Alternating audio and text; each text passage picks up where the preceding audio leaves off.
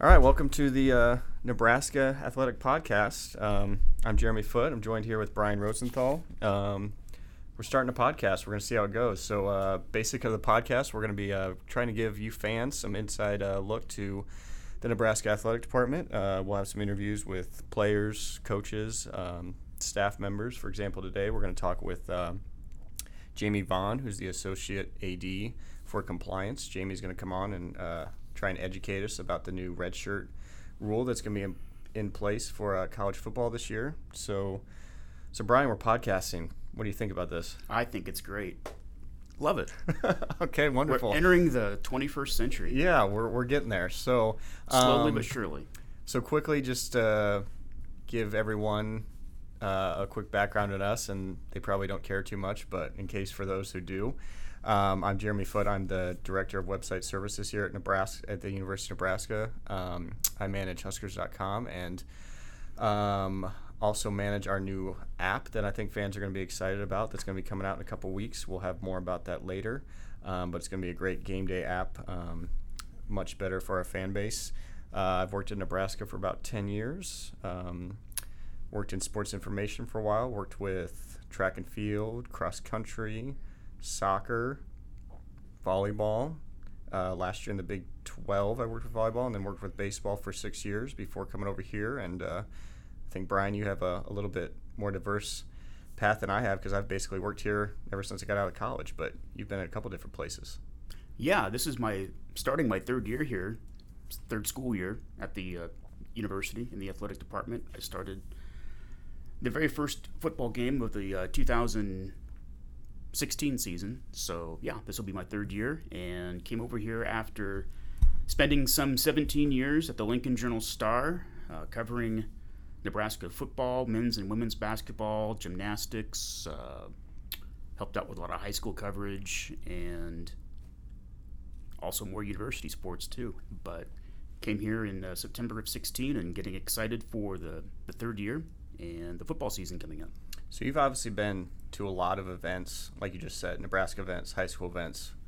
Do you have a top event or 1A, 1B event that you've covered that,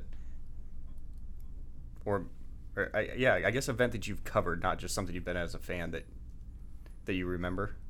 Well, I hardly ever go to games as fans because I'm always working. So, I think obviously the no-sit Sunday Wisconsin basketball game of the 2013-14 basketball season was one of those moments I'll never forget. Just the atmosphere, the way the fans reacted, and just to see everybody actually stand the entire game like that, it's remarkable. I just thought that was a really fun experience. Yeah, I didn't really think that event all the way through. I remember I went to that. Where my seats are at basketball. That's one of the events Nebraska I'm actually a go-to as a fan, because I don't have working duties at basketball very often. So I sit right in front of the media section. A lot of times I sit right in front of where you do. I took my 2-year-old son that game and had to hold him the entire event. So that's something I'll never forget. Yes, it was a cool game, but then also my back killed me for about a week because I held my son for the entire game. Okay, well, let's get into it. I think today, as we said, we're going to talk with Jamie later on, but we're going to knock down some other things that are coming up on the docket or have happened recently. First, coming up right next week is Big Ten Media Days. I think Big 12 Media Days are happening right now. I'm sure the SEC ones are coming up soon. So for fans that don't know, Big Ten Media Days is basically all the teams, coaches, usually about 3 players from each school, which I believe has been announced. The players from Nebraska that are going are Stanley Morgan. Correct. Gerald Foster. Correct. And Mick Stoltenberg. Correct. 3 for 3. You are 3 for 3. And Scott Frost. And yes, Scott Frost, this person that he's the football coach. He is the football coach, if people didn't know. Not heard that. Yeah, he'll be there as well. And basically all the teams, all the players get in one location, Chicago, downtown, and then all the media from both local and national media members embark on Chicago so they can meet with everybody at the same time. You will be there. I will not. You've probably been to many media days across different conferences. For fans that have never been there, what is media day like? A lot of coach speak. It really is. A lot of cliches. I don't think personally that media days are as big of a thing as what they used to be, especially with social media and just the access that people have to players and coaches. And it used to be back in the day that you went all summer long without hearing anything about Nebraska football or Kansas basketball or whatever the sport or team is. And when media days came up, that was a sign that, all right, we get to figure out what's been going on all summer. Well, now everybody writes and tweets and does everything 24/7, really, and 365. There's really no break in coverage. So it's just kind of repeating some of the same stuff that we've heard in the spring and over the summer. There might be a couple of updates of things that we don't know, maybe player injuries or personnel players who've left, or maybe thought about leaving and didn't, or vice versa. So some odds and ends and some housekeeping items, but by and large, it's talking about what we've been talking about since spring. Yeah. And is it, I guess you probably would have had a different thought of it when you worked at the Journal-Star opposed to working for us, and you're basically here to cover Nebraska. I guess this is an opportunity for media members to meet with teams other than the team that they cover on a daily basis. Like you said, back 10 years ago when you didn't have social media, it's probably kind of hard to get in contact with the Purdue football coach and players, and other than calling them. But now, like you said, you can see everything pretty much on a daily, hourly basis. Yeah, it's always a good opportunity to ask questions of the other coaches and other players. And some reporters take that to an extreme, and they'll ask all of the players one certain question or do polls about this and that, about other teams in the league, and try to have fun with it. So yeah, it is an opportunity to meet and talk with other players and coaches and learn about their teams. But you come back to it, and the audience that I'm writing for wants to know about the team I'm covering. So I don't know what the interest is of I don't know how many people around here would care if I do an interview with the Purdue offensive tackle. But he's there if you want to talk to him. Yeah. Well, maybe he's not, but somebody from Purdue Somebody from Purdue. Well, like I said, it's in Chicago. I guess I don't know if you're a pizza guy. Are you Team New York style pizza, or are you a Team deep dish? It's pizza. It's hard to screw up pizza, I think. So I'll eat either one. Okay. Yeah. If you're in Chicago, do you have a? Then it gets deeper. Is there a certain place you have to go to? I don't know of any. Okay. No. Well, I'm sure. So if you have any suggestions, I'll be listening. So. I like Lou Malnati's. I'm sure Seamus will have some ideas for you. Yeah, Seamus is going. I'll have to ask him. We may have just started a battle here with people listening that we don't want to get into, but so we'll pass over that quickly. Well, we talked about football just a little bit there. But let's talk more about actual football season, which surprisingly is coming up really quick. We're recording this on Thursday, so that means we're 15 days to start a fall camp. How crazy is that? August 3rd. That's right. That's correct. August 3rd. Players report August 2nd, and I believe there's a media gathering on August 2nd, and practice starts on the 3rd. Mm-hmm. And here we go. It's amazing that it's here again already. Have you felt so? I mean, the season the 2017 season gets over. Scott obviously gets. We have the staff's changed. Scott comes in. I feel like it's kind of been. Obviously, it's been a different football season from off season from normal. But has it kind of just felt like it's football season? Not that football season never ends, but this off season's been different just because of the change, and it seems like football's never really ended. Absolutely. I think there's been so much excitement with Scott Frost and the changes in the offense and weight and conditioning, strength and conditioning, and off-season programs, and everybody's always talking about that and all the gains they've made. And I think everybody, after seeing the spring game and getting a glimpse of what can be, that just made people more excited. And I like you said, it's never stopped. I just think the interest is at an all-time high right now, and we'll get a first-hand look here to see what it's like. Yeah, and for people that may be hearing a thud every once in a while, Brian and I are not sure what it is. We believe it's something going on floors above us with construction. I'm not kicking the table or anything. We're not mad at. We're not throwing. Well, there is a lot of construction going on around here. We've got the north lobby is totally torn up right now. I'm putting a new tile or flooring or something like that, and Upstairs or out in the concourse of North Memorial Stadium, they're still building the new restrooms and concession stands for people, I think, on what would be the third level. So yes, I believe so. So there's more opportunity for fans to get closer to those amenities this fall. So that'll be nice. And yeah, just a lot of booming and banging going on around here. So yes. Bear with us. We also added new lights this year. The lights are in. That's yes. right. The LEDs. Which I'm not fully sure. At some point, we're going to have John Ingram hopefully come on and give us an idea of what the new lights are all about. I think they're supposed to be brighter. And also for the fans up in East Stadium, less bugs, from what I understand. Is that for real? So as I said before, I run the website. I got a lot of emails last year from fans that were upset that they were bothered by bugs attracted to the lights, which you normally see. And I do remember talk that the new lights were less bug attractive. So we'll see. Yet to be seen. I find that interesting. Yes. It'd be great if it's true. Yes. I just don't know why a bug would not be attracted to a certain kind of light. I don't know. Because I actually laughed when they told me that, thinking that it was a joke. Like, oh, yeah, these new lights won't do that. And they were like, no, really, the new lights, there'll be less bugs. I thought it was a joke as well. No, so, wow. All right. So let's see. We're 44 days then from the start of football season, like actual kickoff, September 1.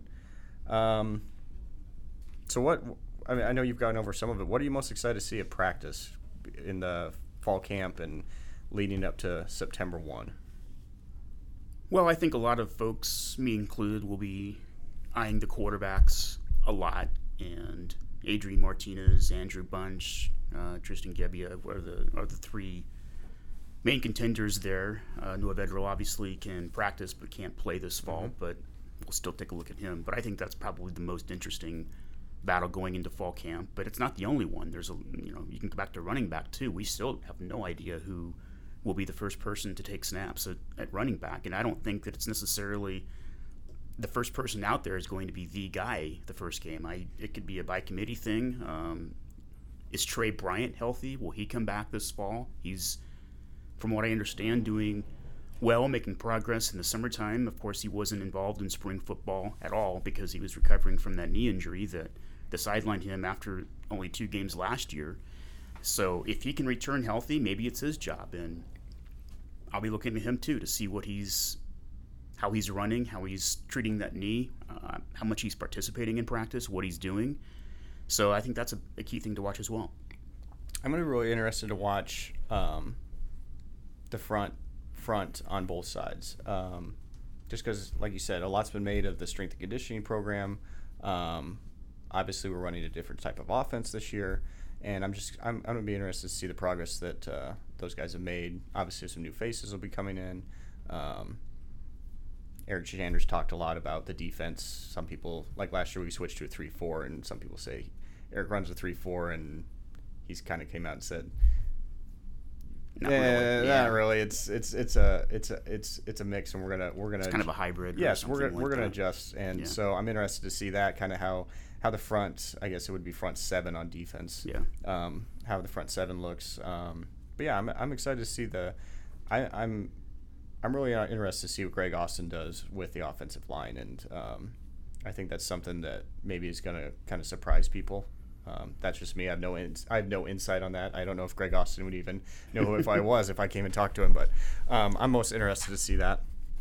So first game, night game, non-conference game. First game is always an exciting time, but can you think of another time where the kickoff of the season is going to be more amped up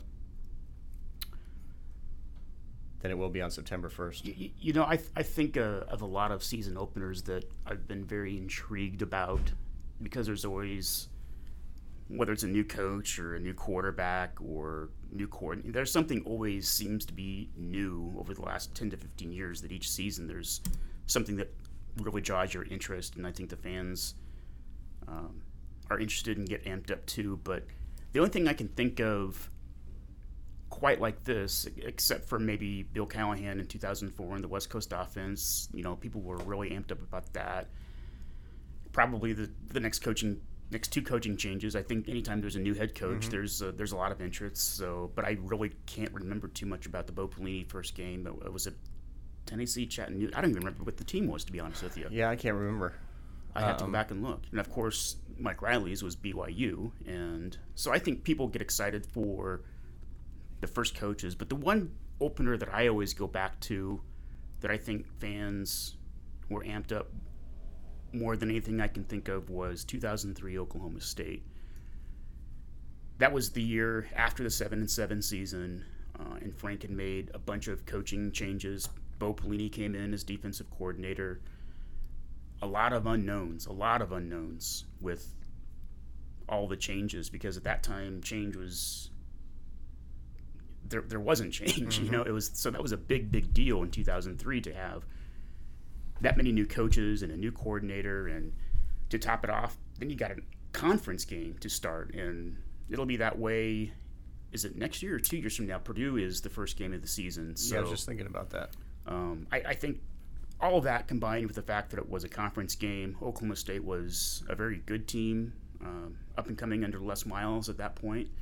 So I go back to that, to the 2003. I would say there's as much oomph and energy and excitement and everything, probably more so now than that game. But that's the one that I can go back and really think of, as that 2003 Oklahoma State game, which Nebraska won 17-7.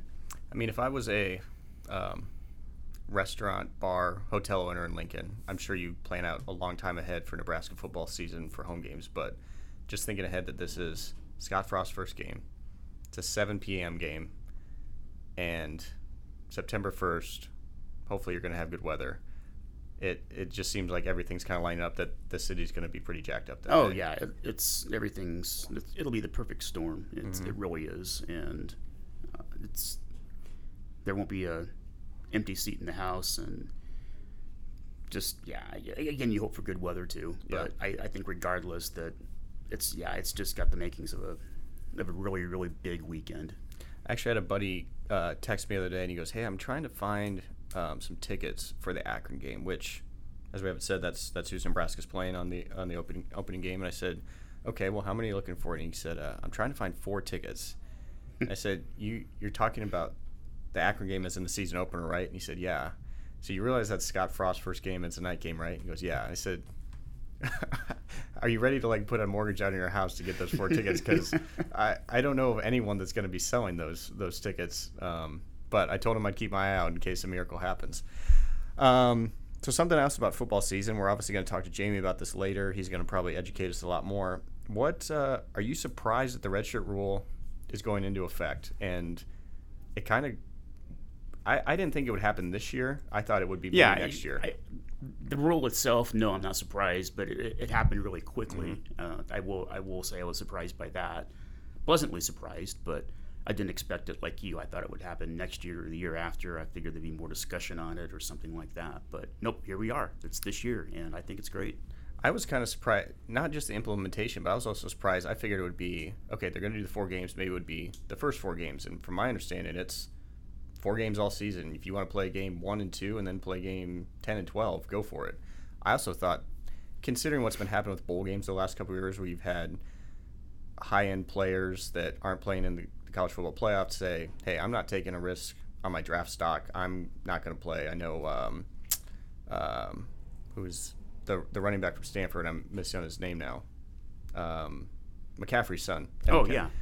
He sat out, and then I know last year a couple other players sat out.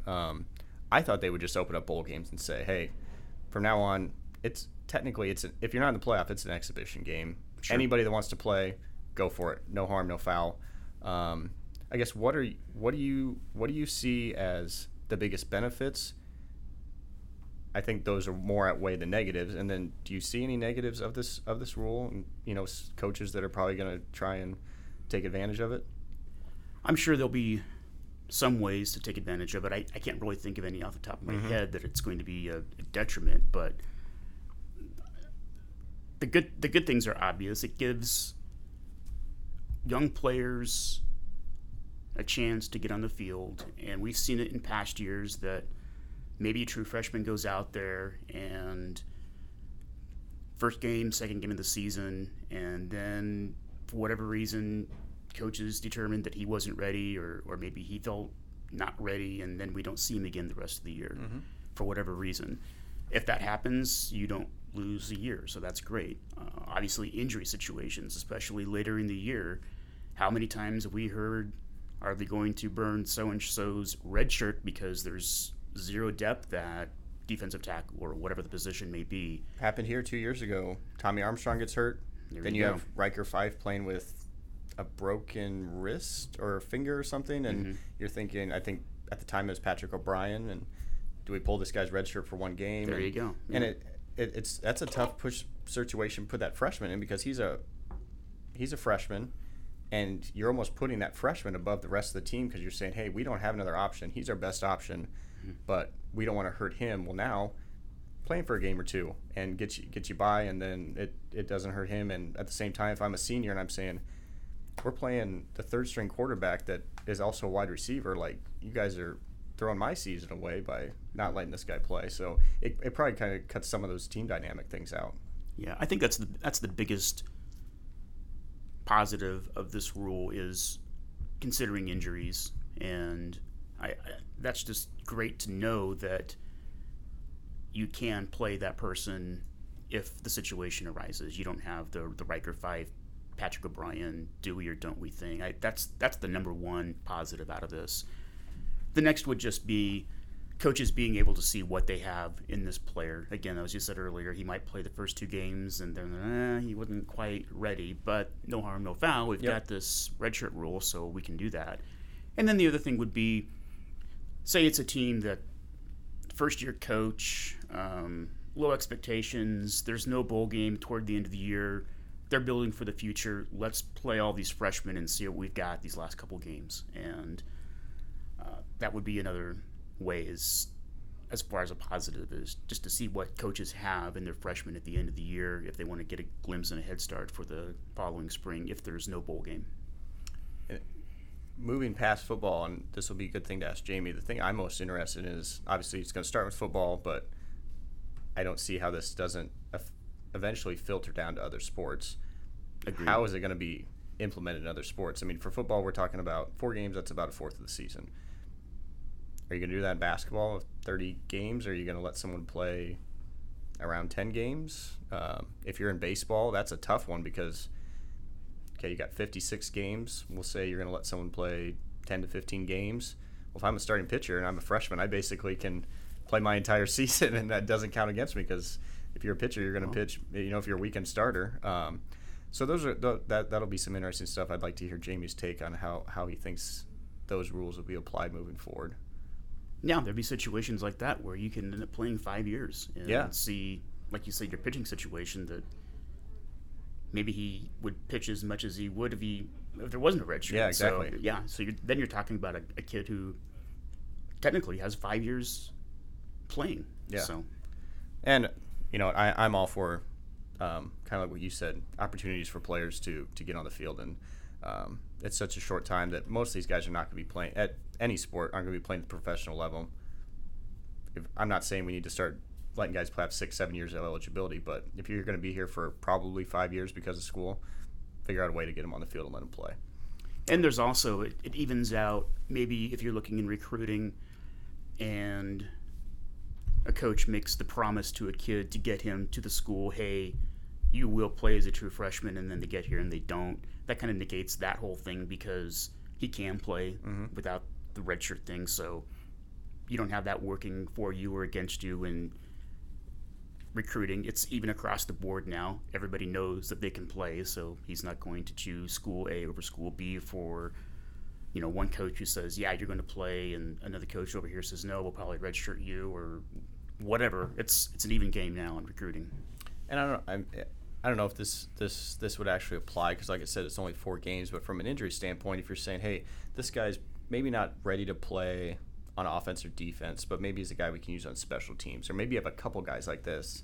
It's like, hey, we can play this guy in 4 games. We got 3 other guys. We can play them in 4 games, 4 games, 4 games. And then you're not having another guy play defense and special teams, and maybe avoid some injury situations there. But that's probably kind of a long shot. Yeah, we'll see what Jamie has to say about it as Yeah. well. I'm sure he has some more insight and more positives and negatives. I don't think there's a lot of negatives, but if there are, he'll probably fill us in on them. So we'll look forward to talking to Jamie here in a while. Okay, so transitioning from football, we're going to look at a winter sport, well, fall/winter sport, men's basketball, which is a sport at the Journal-Star you covered extensively for quite a while. You've continued to cover it here at Nebraska. I guess the biggest thing coming in the summer was, well, it was two things. It was James Palmer and Copeland. Were you surprised or weren't you surprised, and what did you think was going to happen with those two? Oh, I figured they would both come back. Okay. You wonder, with Copeland, because of his age, he's 23, his clock's ticking, maybe he would consider moving on. But I didn't think either player would probably get drafted in the NBA this year. Again, Copeland, maybe I could have seen leave to go overseas, like I said, get his professional career going because of his age. But by and large, no, I was not surprised by either one of those players' decisions. They both say that they want to come back and help Nebraska get to that pinnacle, well, no pun intended, Yeah. but something Nebraska's never done before, and that's win in the NCAA tournament. First of all, they got to get there, and they haven't done that for a few years, but I think with these two players back and their intent and talent and expectations and everything are high, I have high hopes that they'll do that this year too. But I was not surprised. I figured that they wanted to come back after last year's disappointing finish, and I kind of atoned for that. I was a little bit surprised that Copeland came back just for the reasons you said. He graduated, and for anyone that has graduated college, a lot of people, I mean, for those that don't know, to come back and play, he's got to still go back to school. You can't just come here, lift weights, go to practice. Now, it might be underwater basket weaving or something. Yeah. It doesn't have to be calculus, but he's got to take something. Right. In what, about a month or so, he'll be starting classes. And as someone that's graduated, that I'm sure factors his decision. Like you said, do I go overseas and start making money, or do I stay here and come back and play basketball and go to school? And so I think that part of it, to me, showed that how much he wanted to come back and be part of the team, and how much he was buying into what Tim is building here. And so I was really impressed with that. I was with you. I thought James would be back. The NBA draft is so weird with only 2 rounds, and it seems like unless you're a legit freshman or sophomore, I mean, if you're a junior or senior, it's hard to get drafted now. I mean, look at Kate's Ohio State. Mm-hmm. I'm blanking on his last name now, and he got drafted by the Timberwolves, who's my favorite team. I think he was Player of the Year in the Big Ten, if I'm not wrong, and he was the 42nd pick in the draft. So it is hard to get drafted in the NBA, especially when you consider the overseas players that you never hear about unless you're an avid NBA fan and you follow the draft and leading up to it. But you get to the draft and there's all of a sudden these names from foreign countries you've never heard of, and they're getting drafted over the juniors and seniors, as you're mentioning. And there's only, 60 spots total? Yeah, roughly about there. So, yeah, you're right. It's hard. There's not a lot of – it's not the NFL. It's not the Major League Baseball, which they draft thousands of players or anything. So it's hard. It's really, like you say, it's hard to get drafted. And the NBA has switched so much to potential. And when you're a junior in college, you kind of, not that you can't get better, but you've kind of passed on the, hey, this is what we think he's going to get to. You see so many freshmen now that are drafted in the NBA draft, and they're done in 2 or 3 years because they actually never make the potential that they were at. So we'll move on from that. Keep talking basketball, though. I know a lot of fans have been looking. You were around for this time. 13-14 season, great run. First year at PBA. Team makes the NCAA tournament. And then the next year, a lot of the same guys back. Really underwhelming season. I know Tim's answered it a lot. I know when new coach came in, Armand Gates, he talked about it a lot because he was just at Northwestern where they experienced the same thing. 2 seasons ago, unbelievable season. They make a run to the tournament. Then last year they struggle. You've probably talked to Tim about this or heard him talk about it. What can you what can they do this summer to avoid that sophomore letdown? I don't know what necessarily over the summer they do. Obviously, they still have their workouts and individual workouts and conditioning and team workouts, and they can do a lot more in basketball over the summer than they used to be able to. In fact, I'd have to go back to that 13-14 season. In that following summer, they might even be able to do more now than they did then. I'm not for sure when the rules changed with the 8 weeks of team workouts and everything, but it's more of a I think it's more of a mental chemistry type thing than anything else. And both teams had talent. I think this team is really cohesive. They had a really cohesive unit last year. I know Tim really enjoyed that team, probably more so being around him than any other team he's had here. And they're back. So I think just the fact that they get along, they're cohesive, they're talented, and they seem very, very determined. And this team didn't make the tournament. That's a big difference too. The 2013-14 team made the tournament. Yeah. This team did not. Yep. So they have that chip on their shoulder that, hey, we went 13-4, placed fourth in the Big Ten, the very first Big Ten team to go 13 wins in conference and not make the tournament. And then on top of that, to get sent on the road as a 5 seed in the NIT, I mean, that was a huge slap in the face to that team. I mean, they felt it. They felt disrespected. So I think comparing the two seasons, that team in 13-14 was coming off an actual tournament berth with expectations. This team has expectations, but a big chip on their shoulder. I think that's a huge difference. I think there's the motivating factor there that will push them farther than maybe the 13-14 following season. It's just crazy how many things were very much alike between those two teams. I mean, I was looking at them last night. You had, so the 13-14 team went 15-1 at home, had a 1-point loss to Michigan. Last year, 16-1 at home, 1-point loss to Kansas. If we take road and neutral site, this is just regular season together. 13-14, they went 4-10. Last year's team went 6-8. So better road record for last year's team. Didn't make the tournament. Last year's team 9-0 at home in conference, 4-5 on the road. 13-14, 8-1 at home in conference, 3-6 on the road. I think, and from an RPI standpoint, last year we ended the season 54 in the RPI. 13-14 ends the year RPI 53. The biggest difference, 13-14 strength of schedule was 30. Last year, 90. And it's not on us. It was the conference was down as a whole. I mean, if you look at the wins we had in 13-14, you had Ohio State 25 in the RPI, Minnesota 34, Michigan State, that's a road game, that was 12. Wisconsin, end of the year, the game you're talking about earlier, was RPI of 3. This year, we only had, I think, Michigan. Yeah, Michigan. And then you had the whole quad system. Yeah, and then the only games you really had a chance to win that would have helped you were Purdue on the road, and they were 9, and then Penn State was 45. I mean, you didn't even have the opportunities to. I mean, I think the team did.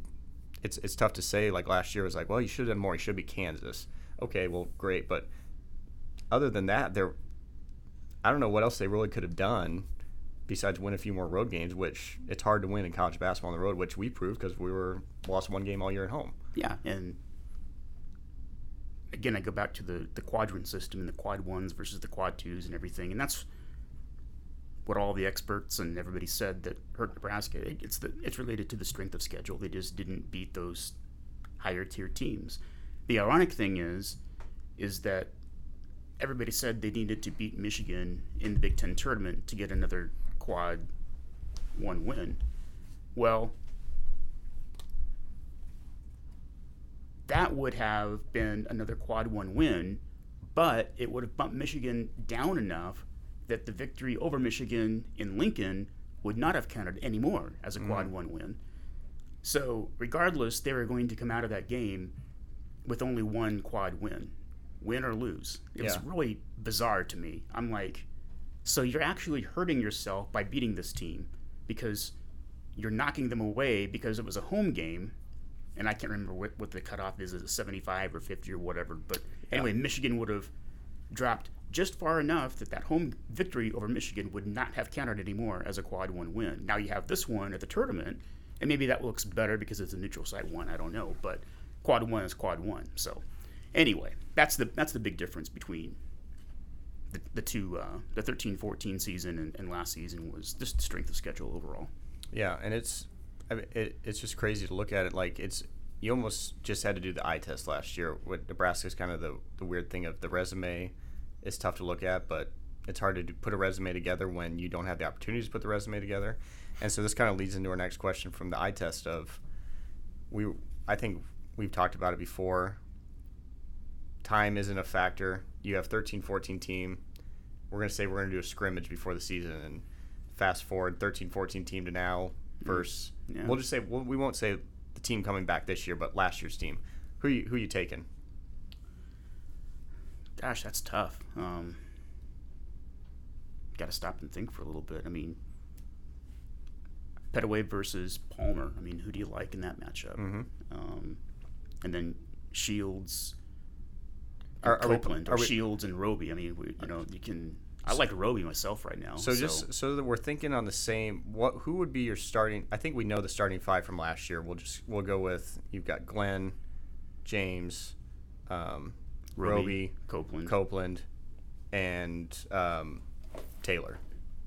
And Probably. We'll have Gil coming off the bench. Yeah. Okay, so you've got those five. Who's your starting five for the 13-14? So you're talking starting five from last year, right? Yeah. Okay. Yeah. So if we're going 13-14, you've got Pettaway, Pitchford, Shields, Ty Webster started almost every game. So then is Ray Gallegos. We'll Gallegos over Rivers? Okay, so you've got Gallegos, just so we're working off the same five.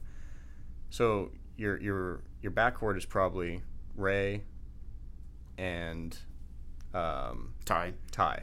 Okay, so are you taking those two, or are you taking Glenn and Evan Taylor? That's that might be a wash right there. Yeah, I think it kind of is. Okay, so then you're looking at, you've got Pettaway versus Palmer. That's a tough one. That's a very tough one. And then you're looking at your front court. So on one side you've got Shields and Pitchford versus Roby and Copeland, and that might be the breaking point for me, because I think I would take Copeland and Roby. I would too. So maybe that's the difference. Maybe they make the difference. I think Roby's the difference maker. Not only in this conversation of last year versus 13-14, but just in general, I think a difference maker going forward for this team. Obviously everybody's talking about Palmer and Copeland coming back, rightly so, but that kid really grew a lot, blossomed last year, and he's not even scraped the ceiling of his potential yet, I think. If he makes the same progress he made from freshman to sophomore to junior, it could be really good this year. Yeah, it might be his last year. You never know. Let's put it this way. I hope it's his last year, because that means he's really good, and we're probably going to be really good. Yeah, I could see him. Tim probably doesn't want me to say that. Well, probably not, but yeah, he's a great kid too, and he's another one who really wants to win, and I just think he's a difference maker in a lot of areas, offensively, defensively. He's always there. He's, how many block shots did he have last year? And he's always altering shots, or getting a hand in there and deflecting a pass, or hustling after a ball, making a huge shot, energy plays, dunks. He's just there everywhere, it seems like. You look up and there's Isaiah Roby. So I think he's a big difference maker, and I think he'll be a big reason that Nebraska makes it to the tournament this year. So obviously, looking at him, you lose Taylor, you lose Gill, lose McVeigh, but Taylor and Gill were your big contributors.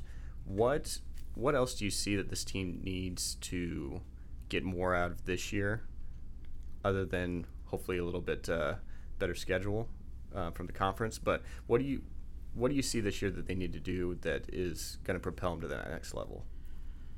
Well, I still think that they're probably missing a surefire three-point shooter. I think long-range shooting in general. I have to go back and look at the percentages last year. Copeland did well from three-point range. Palmer, not so much. But if they had like a Ray Gallegos type player, just a go-to three-point shooter. I don't know if there's that guy in the roster or not. There's a couple of freshmen coming in that I've not seen, and I don't know a lot about right now. I don't know if they'll play or not, but I think that's one area or one spot that I would like to see them have more. Yeah, that's probably one thing. I mean, from seeing a lot of the other teams in the Big Ten, it seems like everyone has that one guy that when he catches it and he's open, and you're just like, oh man, that's going in. And we've had guys kind of like that, but it seems like since Ray left, that's kind of maybe been a piece that's been missing. Yeah, you go back to Paul Valander and Marcus Perry and Kerry Cohorn, and I'm missing a couple, but I can think of games at Devaney where Andrew White. I mean, that was those, like you said, those are guys that, as an opposing fan or player or whatever, you see them catch the ball and you're like, oh crap, guy, can't let him shoot. Mm-hmm. It'd be nice to have, I guess that's what I'm saying, is somebody like that that when he gets the ball and he shoots it, it's going in. And you're right, they haven't really had a lot of that recently, and I think that's one thing that they could really use this year. So next topic, we're going to look at something a little bit off the field. I know I'm skipping down the script on you a little bit, but something you went to the other day, the Husker football road race took place just outside of, the finish line took place outside of West Stadium. Sixth year of the road race, I believe. All the proceeds go to pediatric brain cancer research at the UNMC Buffett Cancer Center. From what I could find, they've made a little over $100,000 for that research, which is great. You took in the event. Was it the first one you've ever been to? And I went last year as well. I went last year as well, and they had a record number of runners, 840 this year, and I think the previous record was 700 and something. But the event is growing more and more each year, and that's great to see. And it's obviously for a great cause, and Nebraska's done a lot with pediatric brain cancer, and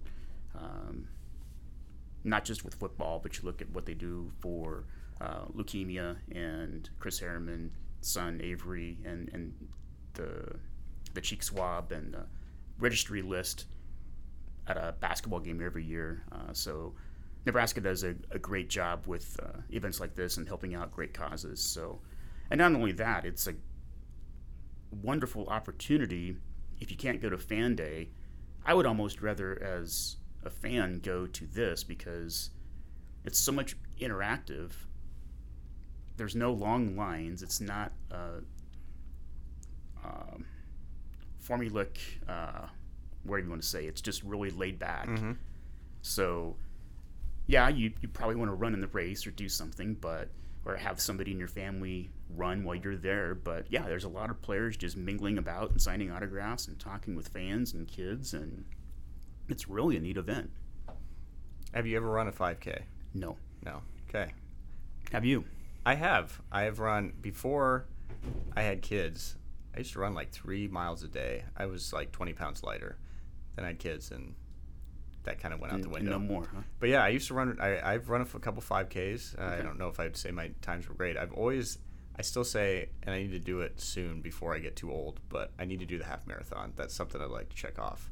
There you go. Because I see every year someone, I'm not going to throw anyone under the bus, but someone does it, and I'm just like, if that person can do it, I can. Oh, yeah. Mentally, I can will myself to do it. Absolutely. So I need to just kick it into gear and get that done. But, I think next year you need to do the 5K. Maybe so. It's not that far. We'll have to see. I know. But you're right. You see certain people cross the finish line, and you're like, oh, gosh. If that person can do it, then why can't I? And so maybe I will. Maybe I'll run it next year and write my story as a participant. And we can put a GoPro on you or something like that. We can have video of you running the race. Boy. And basically, my road races now are, my son runs like mile. He's 7. He runs like the mile. Like the Havelock has a mile kids run, or State Farm, and so I run those with him, and he runs them all the way, so that's good. I tell him I can't beat him, and that's like the extra motivating factor for him. So, well, one thing, it's not on our script, but we were talking about Fan Day. I just want to make sure everyone knows about Fan Day if they don't already. And I've gotten a couple emails about it, and one thing I definitely want people to know is it's completely free. Don't need a ticket. It's going to be highly attended. Speaking of, as we said, there's this new coach, Scott Frost, which his line may stretch all the way down O Street. And it's on a Saturday. It is on a Saturday. It's later in the year this year. Usually it's been around August 1st, right around actually the start of fall camp. Usually it's like the day fall camp starts or the day before. This year it's on August 18th. Be here at Memorial Stadium. It's a completely free event. Fans can come, meet players. All the players will kind of be at tables by their position groups, meet the coaches. I think they're still deciding where to put Scott's table because usually the coaches have had it like, Coach Riley, Coach Pelini, they were kind of in the end zone, and the lines went the whole length of the field down underneath the stadium, and now it's like, well, there's probably going to be a lot of people. Do we need to put Scott somewhere else in the stadium and almost have his own separate line that when people show up, it's like, if you want to get Scott's line, you need to go over here, and that might be the only autograph you get because the event is 2 hours long, and when time's up, time's up. It's true. How many fan days have you been to? Countless. Too many that you want to name? Dozens. I will say this it's a great event for kids and families. Now the ones I've been to have been as a media person to cover. Yes. I would maybe not willingly go to a fan day. I was never a kid or person that really got into autographs or paraphernalia. I have some. I'm not going to say I don't have any, but I just never, and I still don't.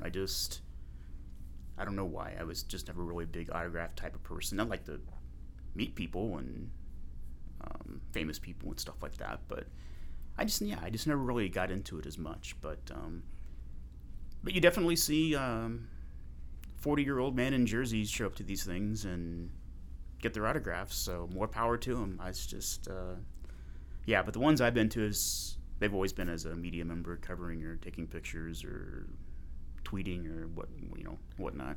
Well, we'll have more information on our website. I know there's a little bit up there right now. It's basically time of the event, where it's at, but eventually we'll have a map of the stadium kind of showing where all the different position groups will be at. You can find that on Huskers.com. Also, we were just talking about Brian's going to the road race. He has a story up on Huskers.com currently. Brian writes a lot of content for there. You'll find it in our Huskers In-Depth section. Going back to fan days real quick, you've been to a lot of them. What's the craziest thing, and maybe you don't have something, that you've seen someone ask a player or coach to sign? Because I have one that I can think of.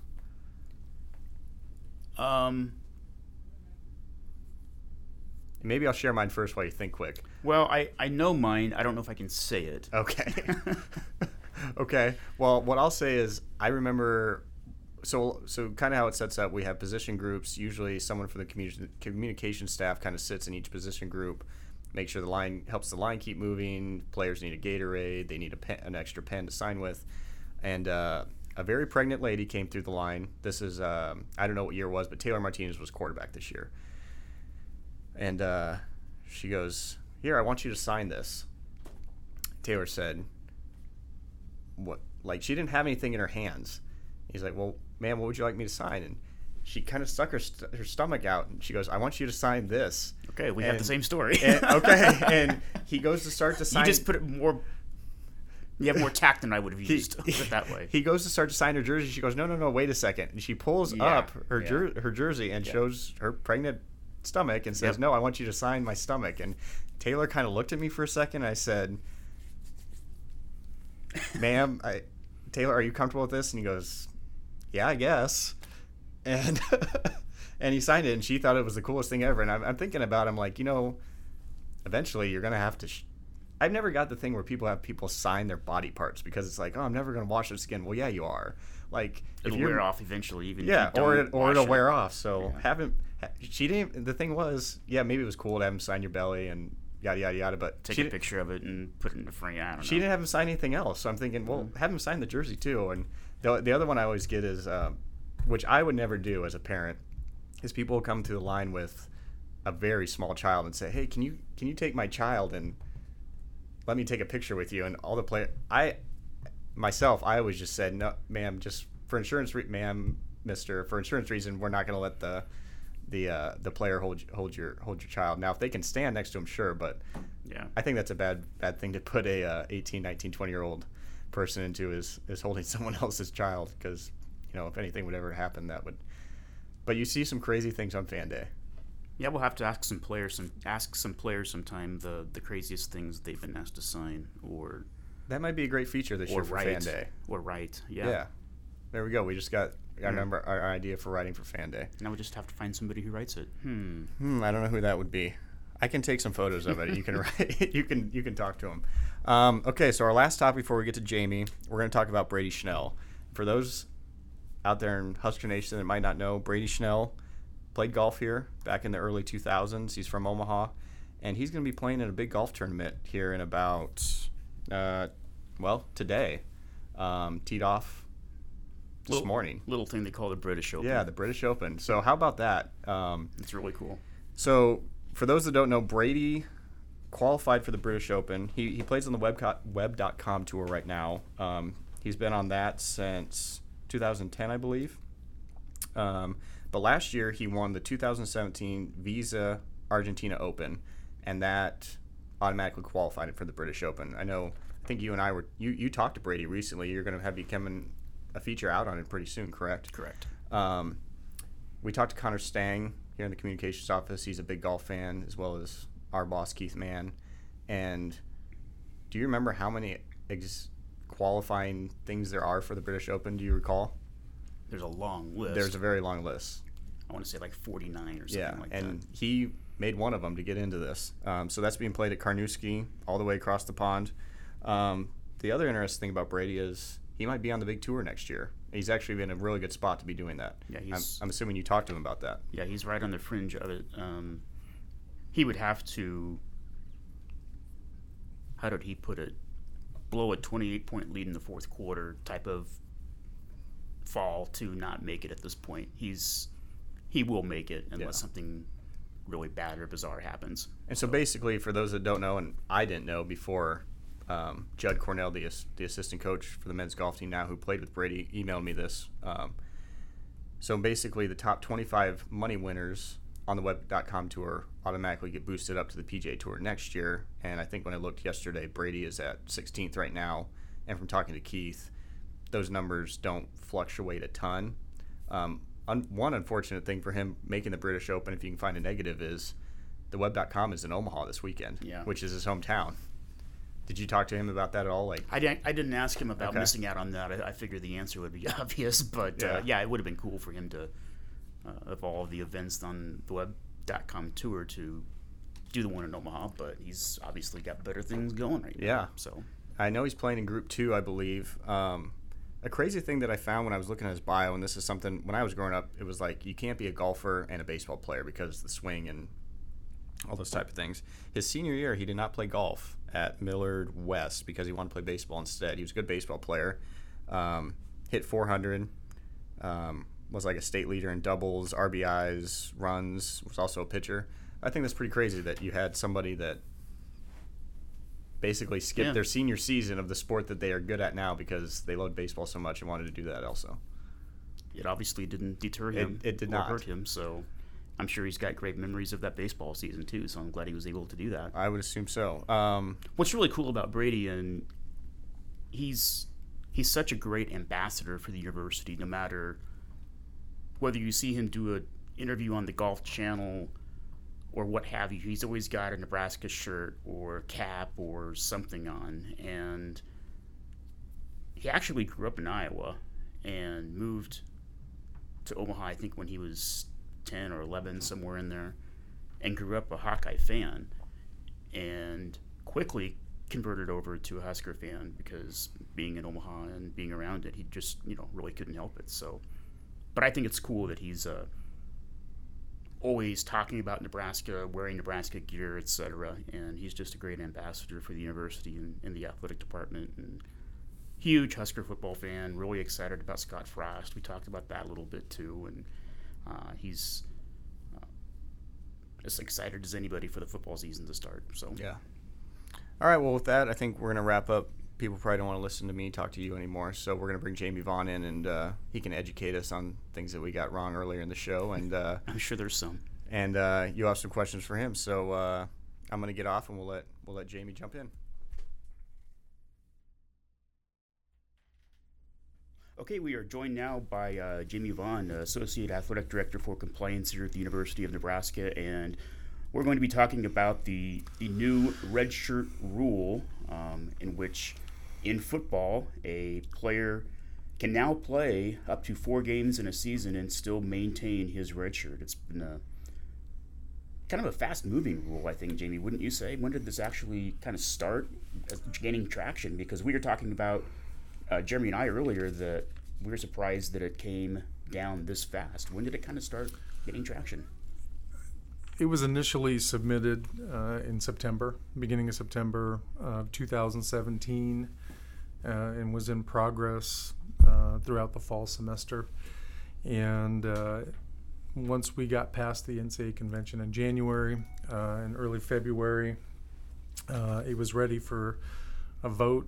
It got tabled initially in April and was eventually adopted by the NCAA Council in June. So it, not on a super fast track, but it did, it got into the hopper very quickly in September and then made it through the process. There wasn't a lot of opposition, but there was some. And like you said, it's a football-specific rule. We were kind of debating earlier about what some of the negatives would be. What the people who opposed it, what were their drawbacks or hesitations with the rule? I think the only drawback that I heard was just rushing into changing something that we've been doing for so long. Okay. And anytime you have a rule that applies to all sports and then a single sport decides to make a change to how they approach that, it causes people to pause a little bit. So I think that was the primary issue is, are we thinking about this clearly before we make this kind of change? And, I think as we move forward, other sports are going to be interested in seeing if this rule would be good for them as well. We'll talk about that more a little bit later, but what are your general thoughts on the rule? And Coach Frost and the staff here, what do you guys think of it?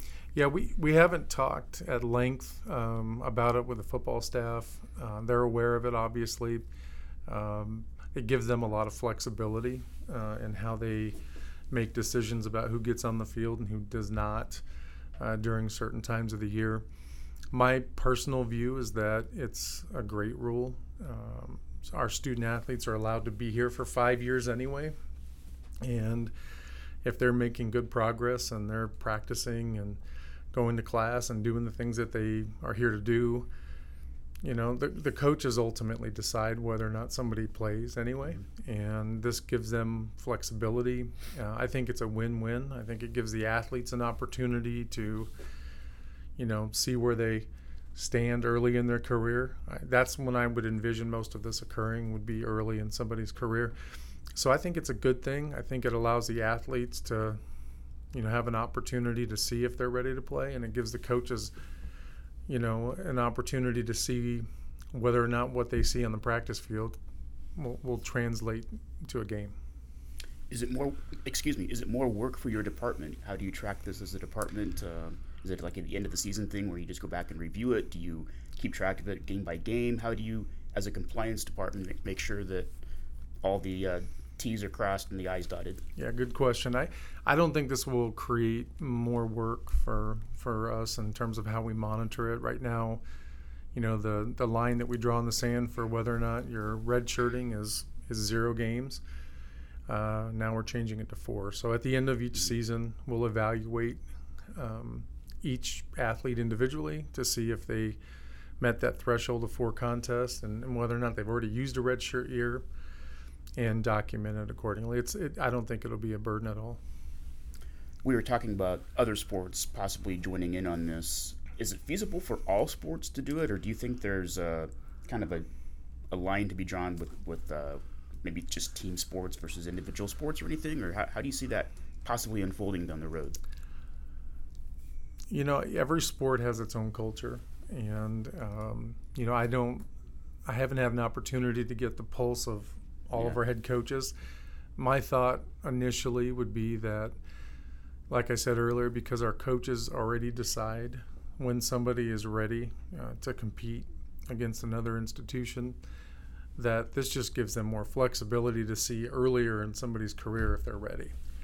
And so I think it will drive some change. I don't know which sports specifically, but I would be very surprised if other sports don't want to join the movement, so to speak. And Jimmy, do you have other topics of compliance or anything that you would like to address or talk about during our time here? Yeah, we had a lot of proposals that were on the table this last year, and there's a few that I think will gain headlines in our industry that are going to be closely watched. One of them would be a new rule that will no longer require an athlete to get permission to contact other schools if they want to transfer. I think that's going to gain a lot of attention. So the rule now would be that if a student athlete wants to transfer, they just simply have to notify you that they intend to do that.